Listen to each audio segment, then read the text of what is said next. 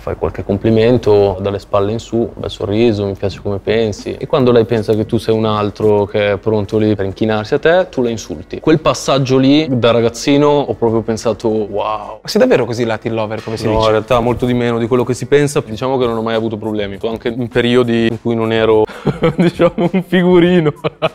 A 15 anni ero rasato a zero, a pelle proprio. Pesavo circa 90 kg, ma non ho mai avuto problemi a uscire con le ragazze, a delle rapporti.